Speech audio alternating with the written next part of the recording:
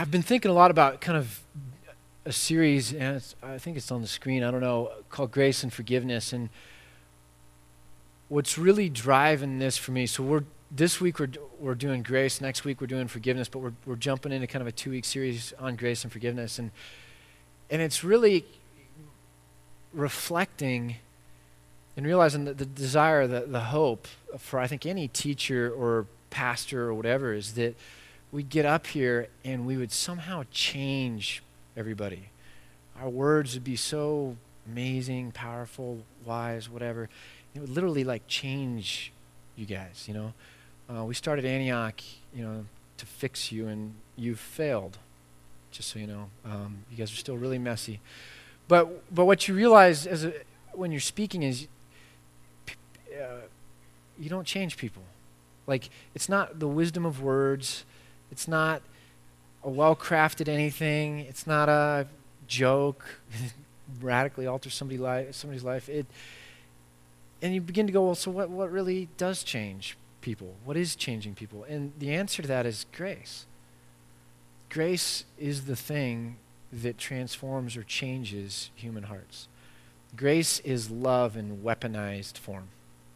And love is the most powerful thing in the world. And I've really been wrestling with this. Man, what really changes people, what really changes us is grace. And so I've had this hunger to just kind of reflect on and talk about and wrestle with grace. And then what comes out of grace, one of the things that comes out of grace is this idea of forgiveness. So we'll kind of get to that next week. So that's kind of where I'm going with this, is just this desire to wrestle with what actually really changes us. And what I've realized as I've been thinking through this is that my greatest problem with people is it's that I expect them to be who they're not and do what they can't. The relational strife I have, or when I'm sideways with a person, or when I just begin to get frustrated or dislike a person or impatient with a person, it's because I expect them to be who they're not or do what they can't. I have a standard that's logical and it makes sense. This is how things ought to be. It's how they should operate. It's whatever. And they fail. They're not. Things creeping me out. Why is that shaking? Do you guys hear it? It's like shaking on its own.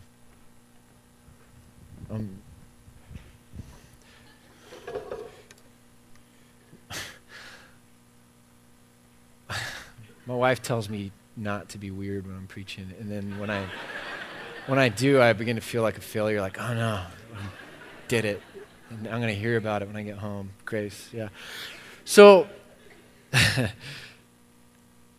honestly though, think about it. The guy at work that just is always getting to you, or person in your family or whatever, it just gets you because they're not who they should be and they're not doing what they ought to. And I began to realize that chunk of the greatest problem in my life with people is the void that grace operates in, right?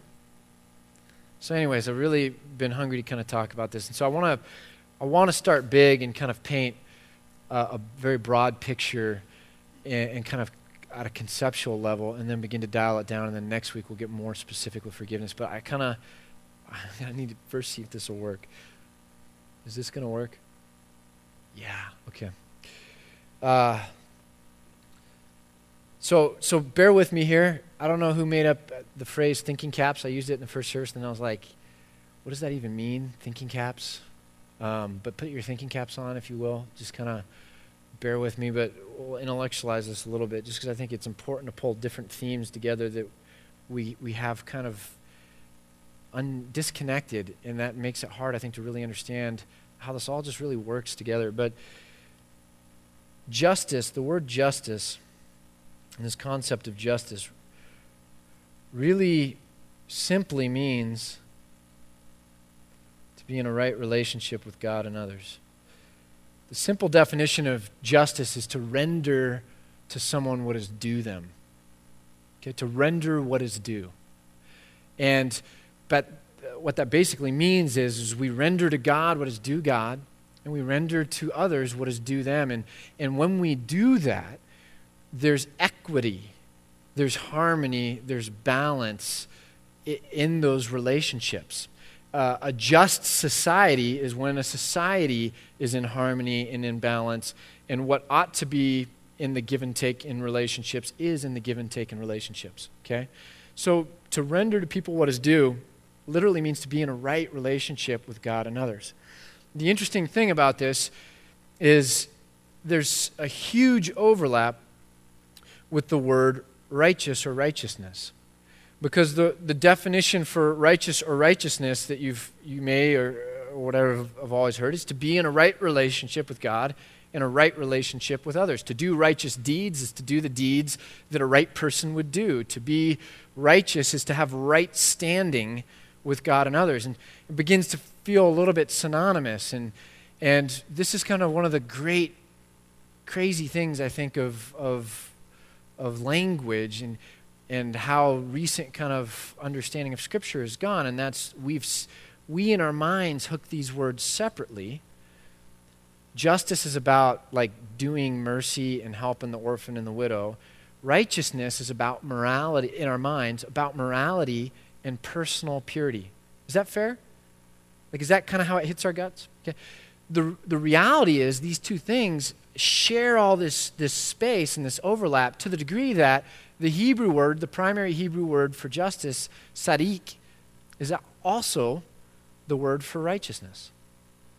And the Greek word for justice, dikaiosune, is also the word for what?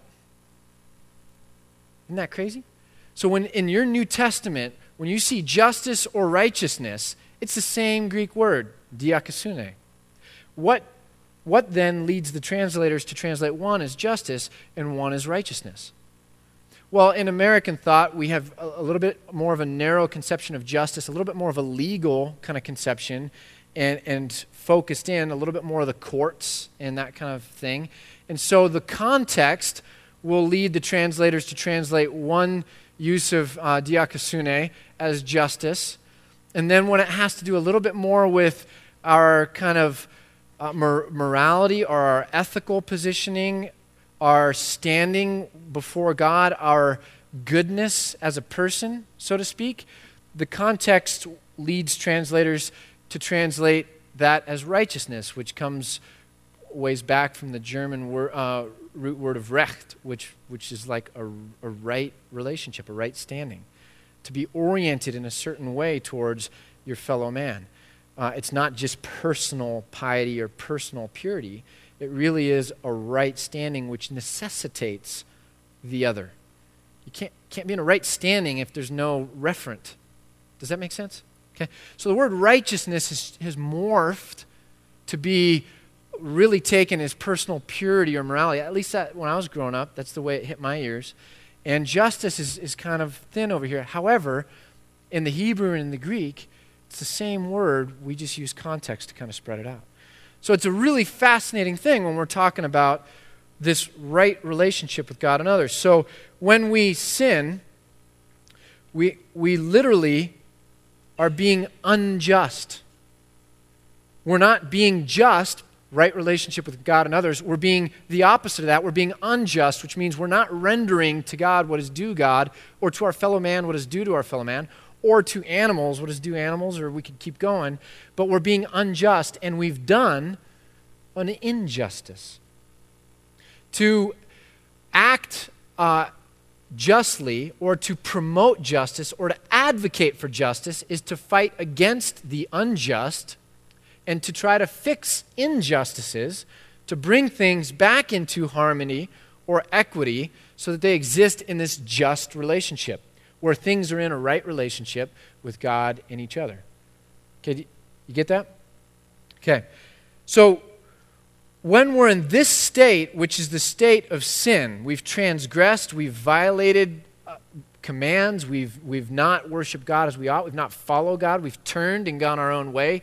Selfishness is choosing self over God and self over others, and we're really good at it, by the way, in America. By the way, so we're back to school shopping for my kids. And there's a girls' clothing store called Justice. Which shows you it's a good brand name these days, right? So there's a girl clothing store called Justice. I'm really bored. I hate shopping. It reminds me when I was a kid, my mom would take me to the fabric store. And it's like worst memories ever, right? So I'm sitting in the store, I'm bored, and I look at, there's a rack, and there's T-shirts hung, and you can see the inside tag. And they've got printed Justice on the inside tag, and then like a little slogan. And so I kind of looked closer, and the slogan was,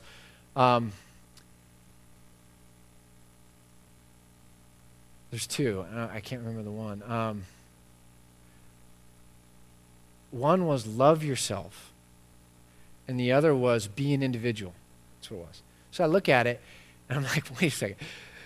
And I'm thinking about the sermon. I'm like, justice really is right relationship with God and right relationship with others. Here's justice on this girl's pink shirt. And it says, what did I just say it said? And what was the other one? Be independent. Or no, be an individual. That's what it was. So it's be an individual. Justice means love God, love others. Be an individual. It's all about image. It's all about self, right? And I was like, what? And so I look at the next T-shirt. It's this navy blue one, and it's got white, so it really jumps out. It says Justice, made in Vietnam by kids in child slavery. Love yourself. And I'm like, this is the most ironic justice moment of my life, almost as ironic as when I was in Pirates of the Caribbean at Disneyland, and it said, auction, buy a wench for a bride, and it had all these women literally roped together in shackles being auctioned off, and I'm like my kids floating by, I'm like, that's sex trafficking. Like in Disneyland, like what is this, So then, a couple days later, it's love yourself, justice. Where was I? Selfishness, which we do really well, is the opposite of righteousness. It's the opposite of justice. Okay? Sin really has a lot to do with the motivations of selfishness and the violence it does to the relationships and the unity that should exist and does exist when we're just. Okay? And justice, when you have justice, heaven someday, the Old Testament talks about it through the word shalom. Our English word peace is the absence of conflict. The Hebrew word shalom is the presence of goodness. It's where everything's flourishing, where everything's the way it ought to be. So when justice exists and righteousness exists, what comes about and grows is this shalom. And that's really what things point to, is this shalom where we're in right relationship with God and others and things are flourishing the way things ought to be. So sin, motivated by selfishness, does violence to this, and it offends those that you owe something to. And you injure them. And when we sin, we end up down here. And the interesting thing is, the key word here is debt. We incur a debt. Listen to this. So if you want to turn there, you can. Luke chapter 7. Luke chapter 7. I'll try and read this big chunk fast so we don't get, but it's a big chunk. Luke chapter 7, verse 36. It says this: Now one of the Pharisees invited Jesus to have dinner with him. So he went to the Pharisee's house and he reclined at the table. It's not Western. They don't sit the way we do. It's reclining, living room kind of a thing. And when a woman who had lived a sinful life in that town learned that Jesus was eating at the Pharisee's house, she brought an alabaster jar of perfume, and as she stood behind him at his feet weeping, she began to wet his feet with her tears.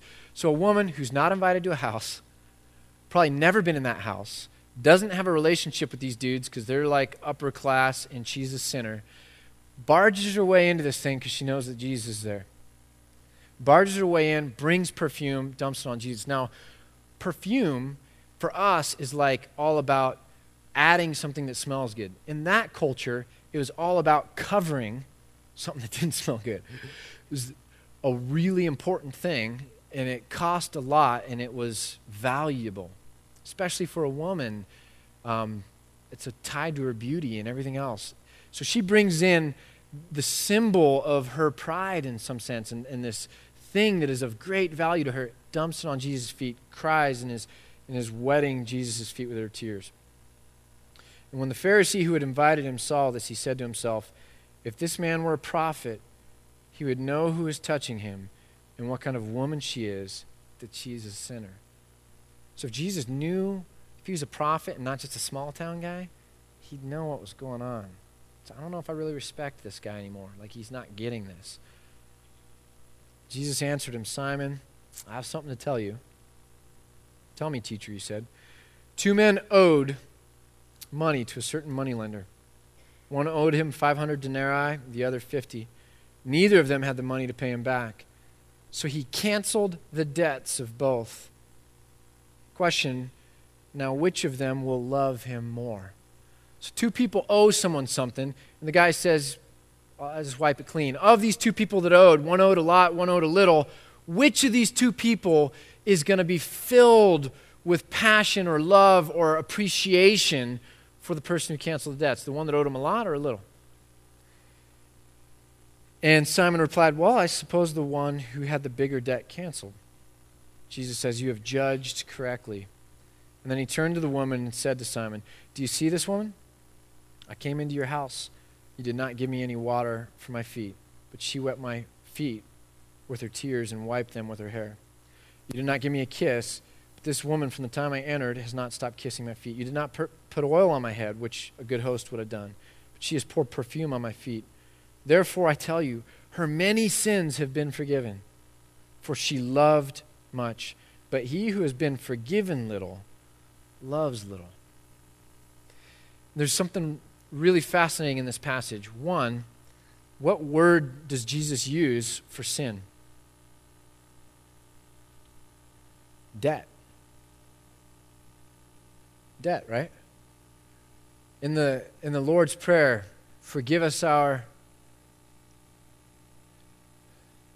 We're going to look next week at Matthew 18, where it's a whole parable of the king forgiving debts and the servant then not in turn forgiving debts. And this whole concept of debts is going on.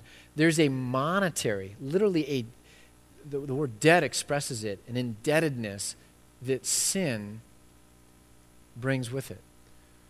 Because justice renders to you what's due. If I render to you something that you didn't deserve or does harm to you, or withhold doing good, sin is, the interesting thing James tells us, sin is not just doing bad, it's knowing the good you ought to do and not doing it. There's this sin of inaction, not just harming somebody, but withholding what you should have given. That's the whole parable of the Good Samaritan. You see these religious guys go by, they didn't beat the dude up, but they withheld what they could have done or should have done in rendering to that person what was due him, if they understood the reciprocity of love. You do unto others what you'd have them do unto you. So there's this idea of when we sin, we don't render what is due. There's this, we now owe. We become indebted. We have a debt, literally. And so we end up in this position of being unjust or having injustice, and we have this debt. That's the first thing I want to pull out of this passage, and I want to pull out the second one here. And that's this. He or she who's been forgiven much loves much. The greatest danger to you, if you've never really sinned big, see, the interesting thing for me is I envy people who haven't messed up as many things in their life, because what I've begun to realize about sin is it's got a long tail. It's got a long tail. Sins I've committed in my life, I still am going to have to make payment on the consequences of those into the future. It's not all done yet. I could get more specific, but I got a daughter in here. I envy you if you've been a better person than me all along.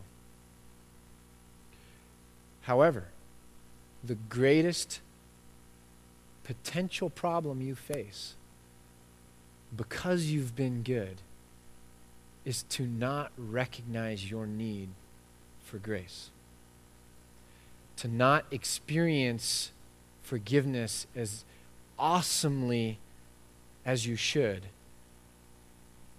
And that would lead to a degree of you thinking your goodness is your own. Your righteousness, right standing with God and others, is your own. And that in that you become self-righteous. The sin of the Pharisee is not in being uber bad, but that they misinterpret their goodness to the degree that they don't understand the need for grace. Does that make sense? Jerry Root, one of my professors, he's going to be here in January speaking at Antioch. He's a professor at Wheaton. He's a C.S. Lewis scholar. You've probably heard me say this before. I took a phrase he always says and have dwelt on it for years and years, and it's really shaped a lot of my thinking. But Jerry Root says this. He says it all the time. There's two kinds of people in the world. Those who are goofy and know it, and those who are goofy and don't know it. And they're dangerous. And I kind of, first time I heard that, I was like, what do you mean? Jerry, what do you mean by that? And the more I reflected on it, I began to realize the sin of self-righteousness is to be goofy and not know it. To not know your own warpedness. So I began to, in my mind, picture it the way caricatures are at Disneyland. That there's what things really are, and what a caricature does is takes a flaw or something like that, accentuates it, and makes it kind of goofy, right? And so it's like, big chin or a big nose or big ears or big hair. It's like, hey, it's not the 80s anymore, but we'll draw your big. And it's a caricature. And anyone who sits in front of an artist at Disneyland, they can make a caricature of you. They're good at it, right? We are caricatures. There's no one of us that gets it all the way right. Now, your characteristic flaw might be different than mine. But when I understand my own flaw, I can walk in and go, you got big ears, I got a big nose, it's all good. I'm goofy, and I know it. And that gives me the ability to see your goofiness and be okay with it. Now, if I think I'm perfect or it's all good with me, and then I come in, it's like, big ears. Who let that person in? How do we kick them out of the fraternity? We begin to create a distinction, separate ourselves out, and make them less than us, less good than us, because we're good. So the hard thing for people that are good is that sometimes you can miss grace.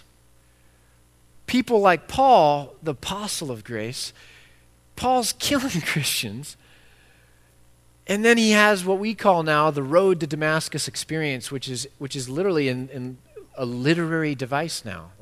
From his testimony, he has this radical conversion on the road to Damascus. So in culture or literature, you can hear the phrase, a road to Damascus experience, which literally stands for a radical transformational event in your life, about face. And Paul's all the way over here and is radically saved out of this to over here and of nothing of his own doing. And he now understands this goodness I have is not of me. I've been forgiven much. I was extended grace. And he now loves much, is committed much, is passionate about it. So it's a fascinating thing. One of the things that, probably the only thing I value about my past life is this. I know that the grass on the other side of the hill isn't greener. I used to hang out over there, and it's not greener. And so it's easier for me sometimes than other people to kind of see that sin is an illusion. It's cotton candy. It's a mirage. It promises everything and delivers nothing. The one good thing about my testimony is I'm perfectly content obeying God. And the satisfaction and the joy that comes from being in this right relationship, I already know that's bankrupt. But so there's this aspect of grace and forgiveness and debt going on. Let's table that for just a second. So we come back to this. If we're still drawing. We still drawing? Yeah. So we have this debt. How do you pay off injustice? There's a couple ways. So one way is what we call punitive justice. Can you see that? What's punitive justice? We punish you.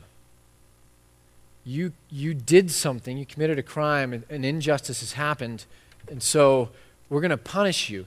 We know this in the idea of I want my revenge, I want justice, I want harm done to that person so they feel the pain they caused me. Eye for an eye, tooth for tooth, punitive justice. It pays the debt, but notice it has no power to restore the relationship. Do you get that? There's another way, restitution or restorative justice. And what's that? You pay it back, right? So a high school kid drives through a fence, and the dad's like, you're going to go rebuild the fence, and I'm going to teach you that when you mess something up, you fix it, right? You stole something from someone, you're going to pay it off until the value is there, and you've in some sense given restitution to what you've done. Does that make, you get that? Interesting thing in America is we're really good at punitive justice. We're really bad at restorative justice. So in America, we have 8% of the world's population and 25% of its inmates. We love incarcerating people and punishing them. We don't do a good job of saying, yeah, you owe somebody something and you need to pay it back. Insurance companies do that. You know, like the store gets robbed, yeah, it's the insurance that pays it back, but this guy gets punished, you know. But we're really good at punitive justice, really bad at restorative justice. Now here's the interesting thing. Does restorative justice necessarily restore the relationship? Because it doesn't, the restoration of the relationship doesn't hinge on the paying back, does it? The restoration of the relationship hinges on the person who was injured choosing to accept back into fellowship the one who wronged him or her. Did you get that? It's really interesting, isn't it?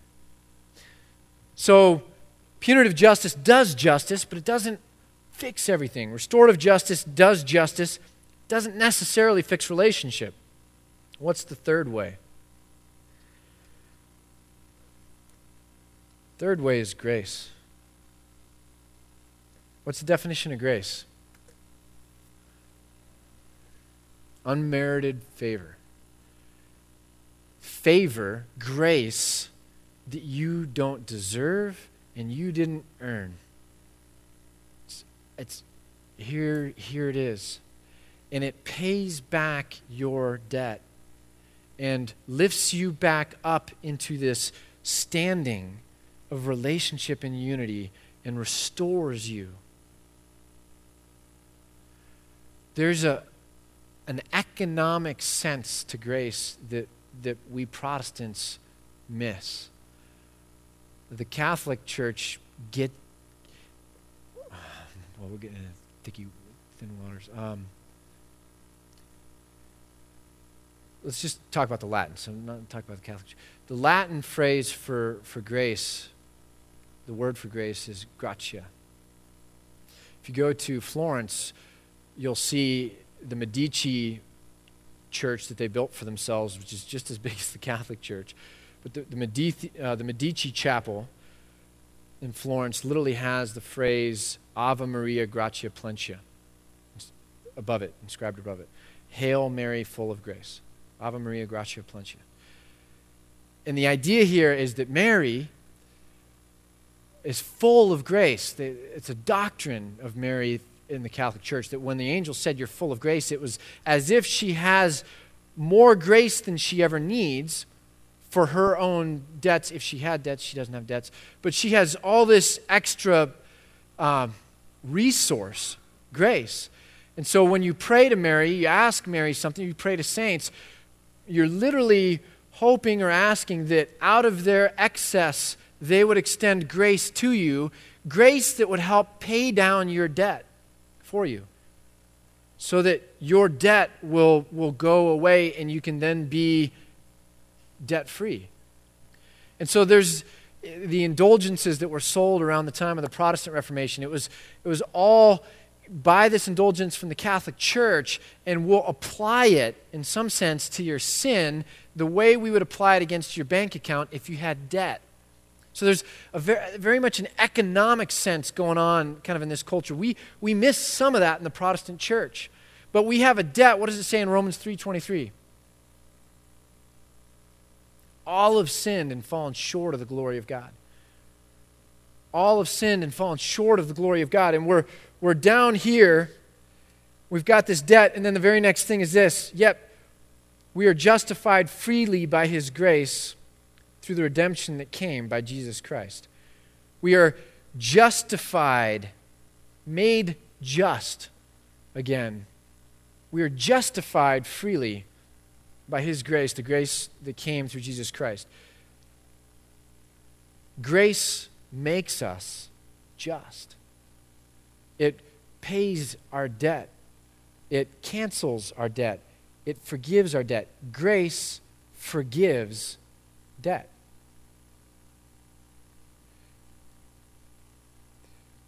Why do we need to talk about this? One, we need to understand it for salvation. That our standing with God is because of grace. There's two senses that the word grace is used in Scripture. One is this one, that really is by his grace, God is giving unmerited favor and restoring us into a relationship. We now have this relationship with God again, sons and daughters, where we were estranged from him because of our sin. So there's this very much a salvation sense of grace, that our identity because of the grace of God. The other sense of grace has to do with like strength. Out of the grace given you, serve others. Or by God's grace, I have the strength or the ability to go and serve or preach the gospel, says Paul, etc.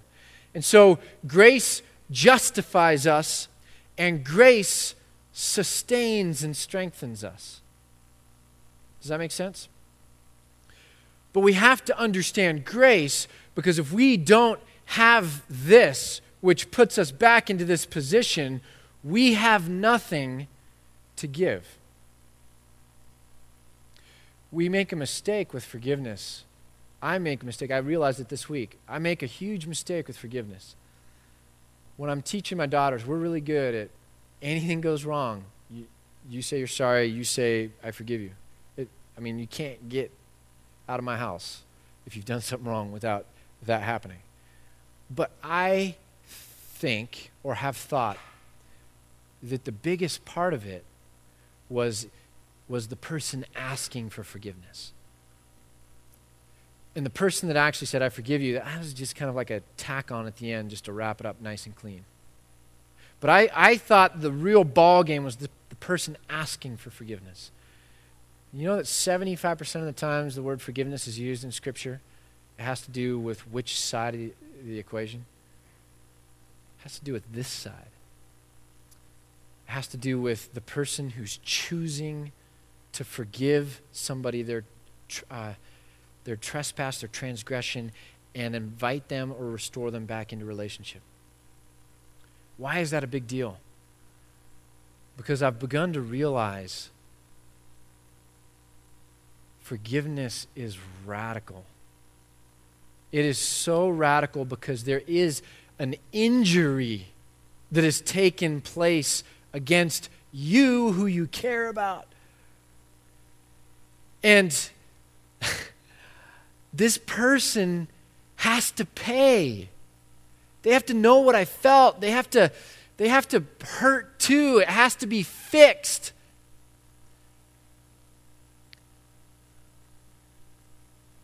How can I give them something they don't deserve and they haven't earned, and they might not even understand? I have to work on this situation to the point where the person gets what they did to me. Do you know what that gossip did to me? Do you know you know how you've hurt me? I can't gloss this over because there's a breach here. You are messed up. You're goofy. And until we fix the goofiness, we can't have a relationship here.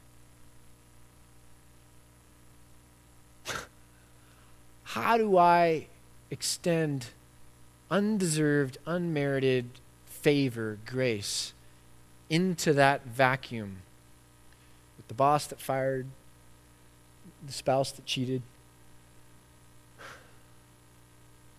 the drunk driver that killed.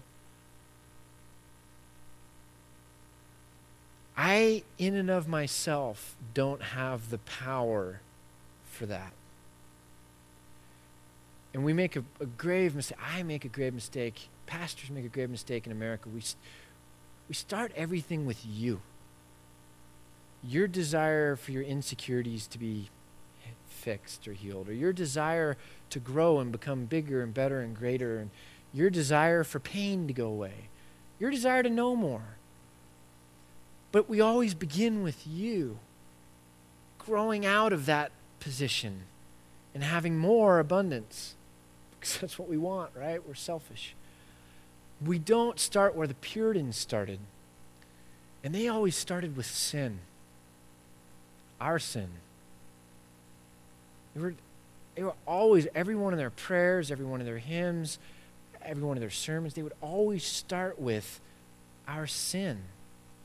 Our sin that is grave and has offended a holy God and deserves punishment and separation. Our sin that has been forgiven freely through God's grace. And now justifies us in this awkward kind of way. I'm in the locker room of the NFL, of the Cowboys. I don't belong there. I don't have any muscle.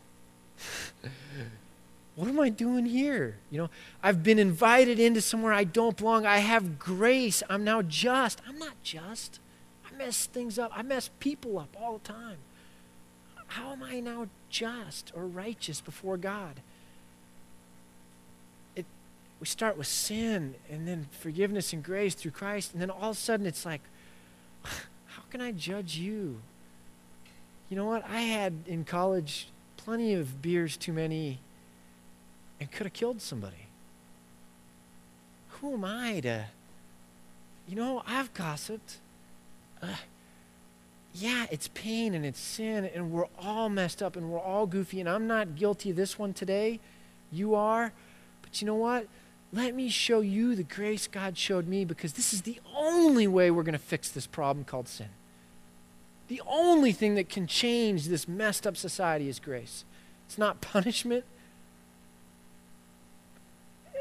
And you can never pay it back. So the big Catholic split, one of the big things the Catholics split with the Protestants was the idea that we could work our way back into a right standing.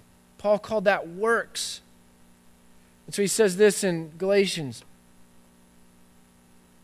You who are trying to be justified, to become just by the law, have been alienated from Christ. You have fallen away from grace. We realize, man, I can't work my way there.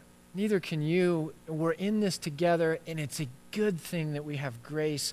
And as I try to well up the ability to forgive you this violence you've done against me, this debt that you owe against me, and I don't want to, it begins to make me realize how great this salvation is that I have in God and what grace really is, and that motivates me and it drives me. Aristotle called the first thing, the first principle, the unmoved mover. Everything in the world is billiard balls, it's bouncing off each other. Well, where did it all get started? And for Aristotle, he called it the unmoved mover, and later Christian theologians would pick up on that and say, yeah, God's the unmoved mover. He's what gets it started. And when we talk next week about forgiveness, I don't have it in me. If you really injure me, to give you undeserved grace, I don't have it in me. I'll tell you a lot of things I have in me. I have it in me to slice and dice you and exact my revenge. I don't have it in me to sacrificially lay down my life, absorb the harm, and allow you to then re-enter into fellowship with me.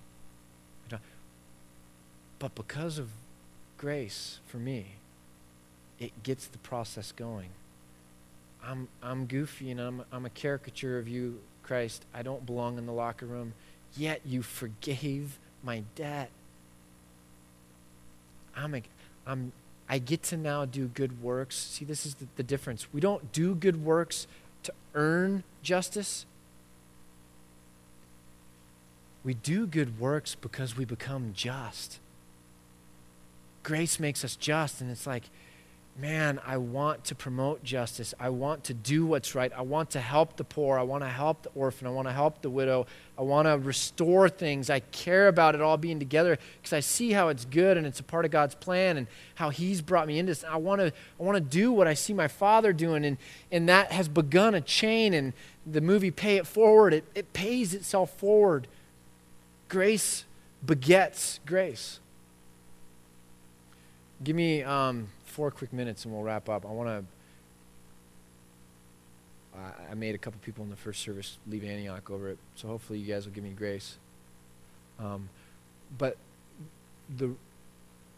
we have to heal a divide that erupted in the last 100 years between righteousness and justice.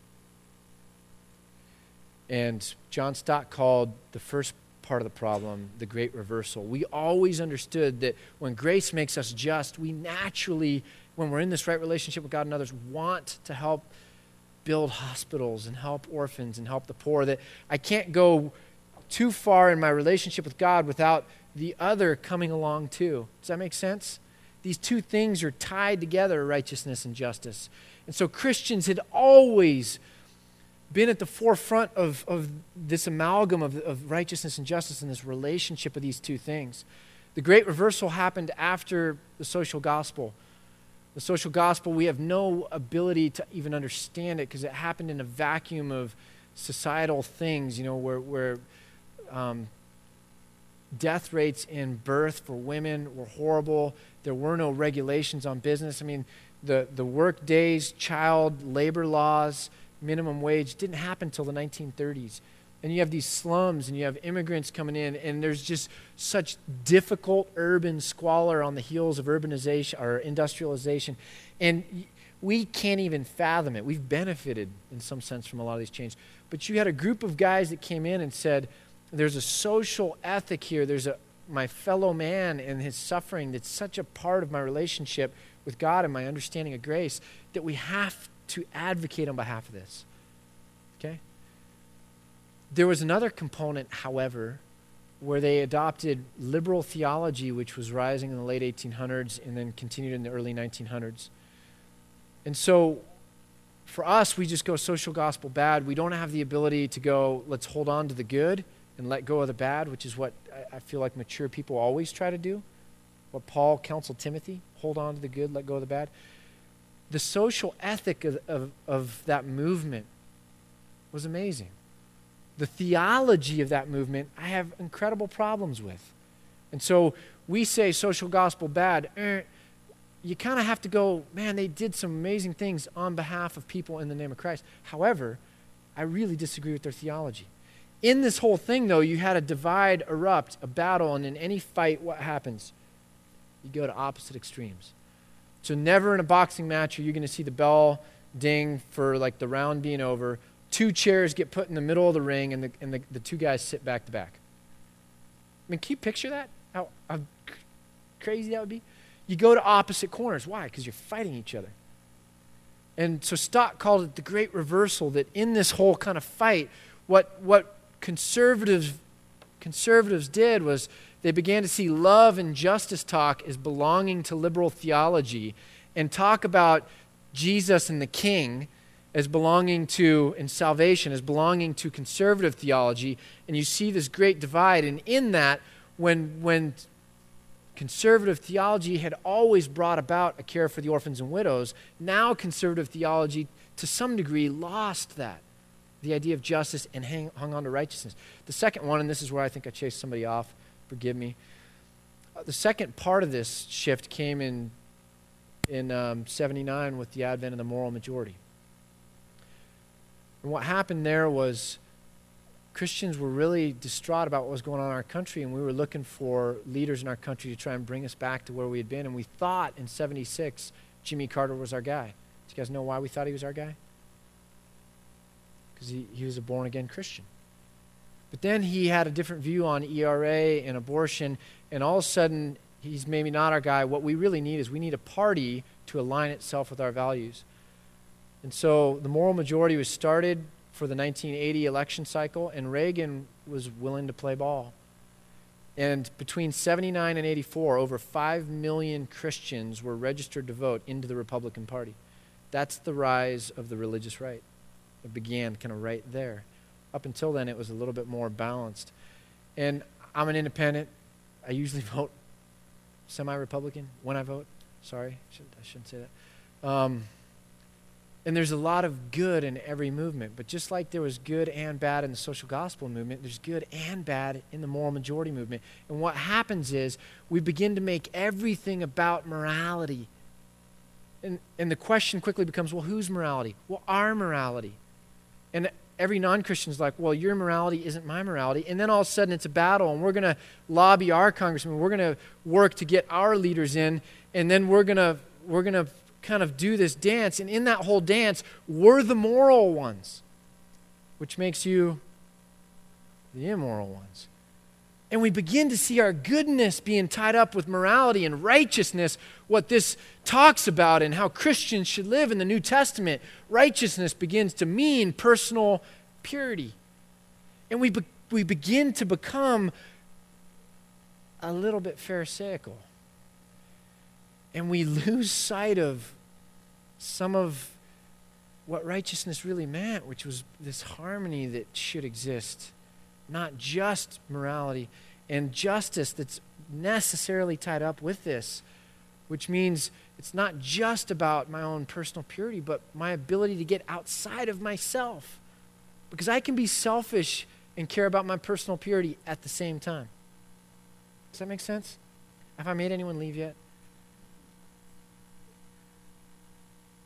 So let's wrap this up. Justice, morality, righteousness, these are all good things that put us into a state of right relationship with God and others where shalom and flourishing and goodness can happen. And it's bent and it's broken, this world is. And guess what? We're messy people because we're broken people. And what do messy people do? Messy people do messed up things. And God has entered into this and said, you messed up people, I'm going to show you grace because I am a loving God and I will overlook all these offenses and my grace will make you just. And he comes into this mess and he doesn't condemn or judge. He gives grace in Christ Jesus. And then he calls us into this and says, now, as I have done for you, I've forgiven you so much. Now, in your love for me and in your joy, you can go out and what? Forgive messy people for doing messed up things. If this church were to walk around town, not only being concerned with our personal purity, but realizing we want to be filled with joy because we've been graced by a loving God, and that we can go around and overlook an offense and smile and be filled with joy.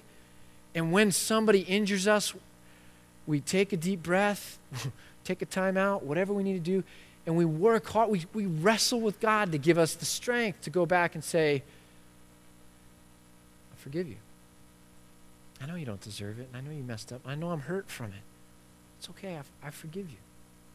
I want the relationship more than I want to inflict pain and retribution on you. Let me help you back up here with me. If we as a church walked around town trying to do that, even if we did it poorly, do you know what would happen in this town? You know what would happen to who knows what? Like, I'm a little bit idealistic. I planted this church because I was dreaming really big dreams. A group of us were. I didn't plant it myself. It was a group of us. And we were like, man, if God really is as big as he is, and we really sell out to that, and he promises that his power can do these amazing things, What if, instead of being the people that always listen to these great God stories, we hop on the magic carpet ride and someday we're looking around us and going, we get to tell the God stories. We're showing up and people want us to get on stage and talk about what we've seen and experienced of the power of God moving through us and in our community and in our relationship and in our marriages and our businesses. Next week, let's show up with the combat boots on, ready to do some hard work. And we're going to have to wrestle with forgiving people. But let's get excited about what can happen when we understand the power of grace in our own life and how that can work out in others' lives. Let's pray. Father, we commit today to you. We are hungry, we're in pain, we're suffering, we're alone, and we bump up against the mystery of not always being aware of your presence or knowing how you would speak into our experience. It's hard.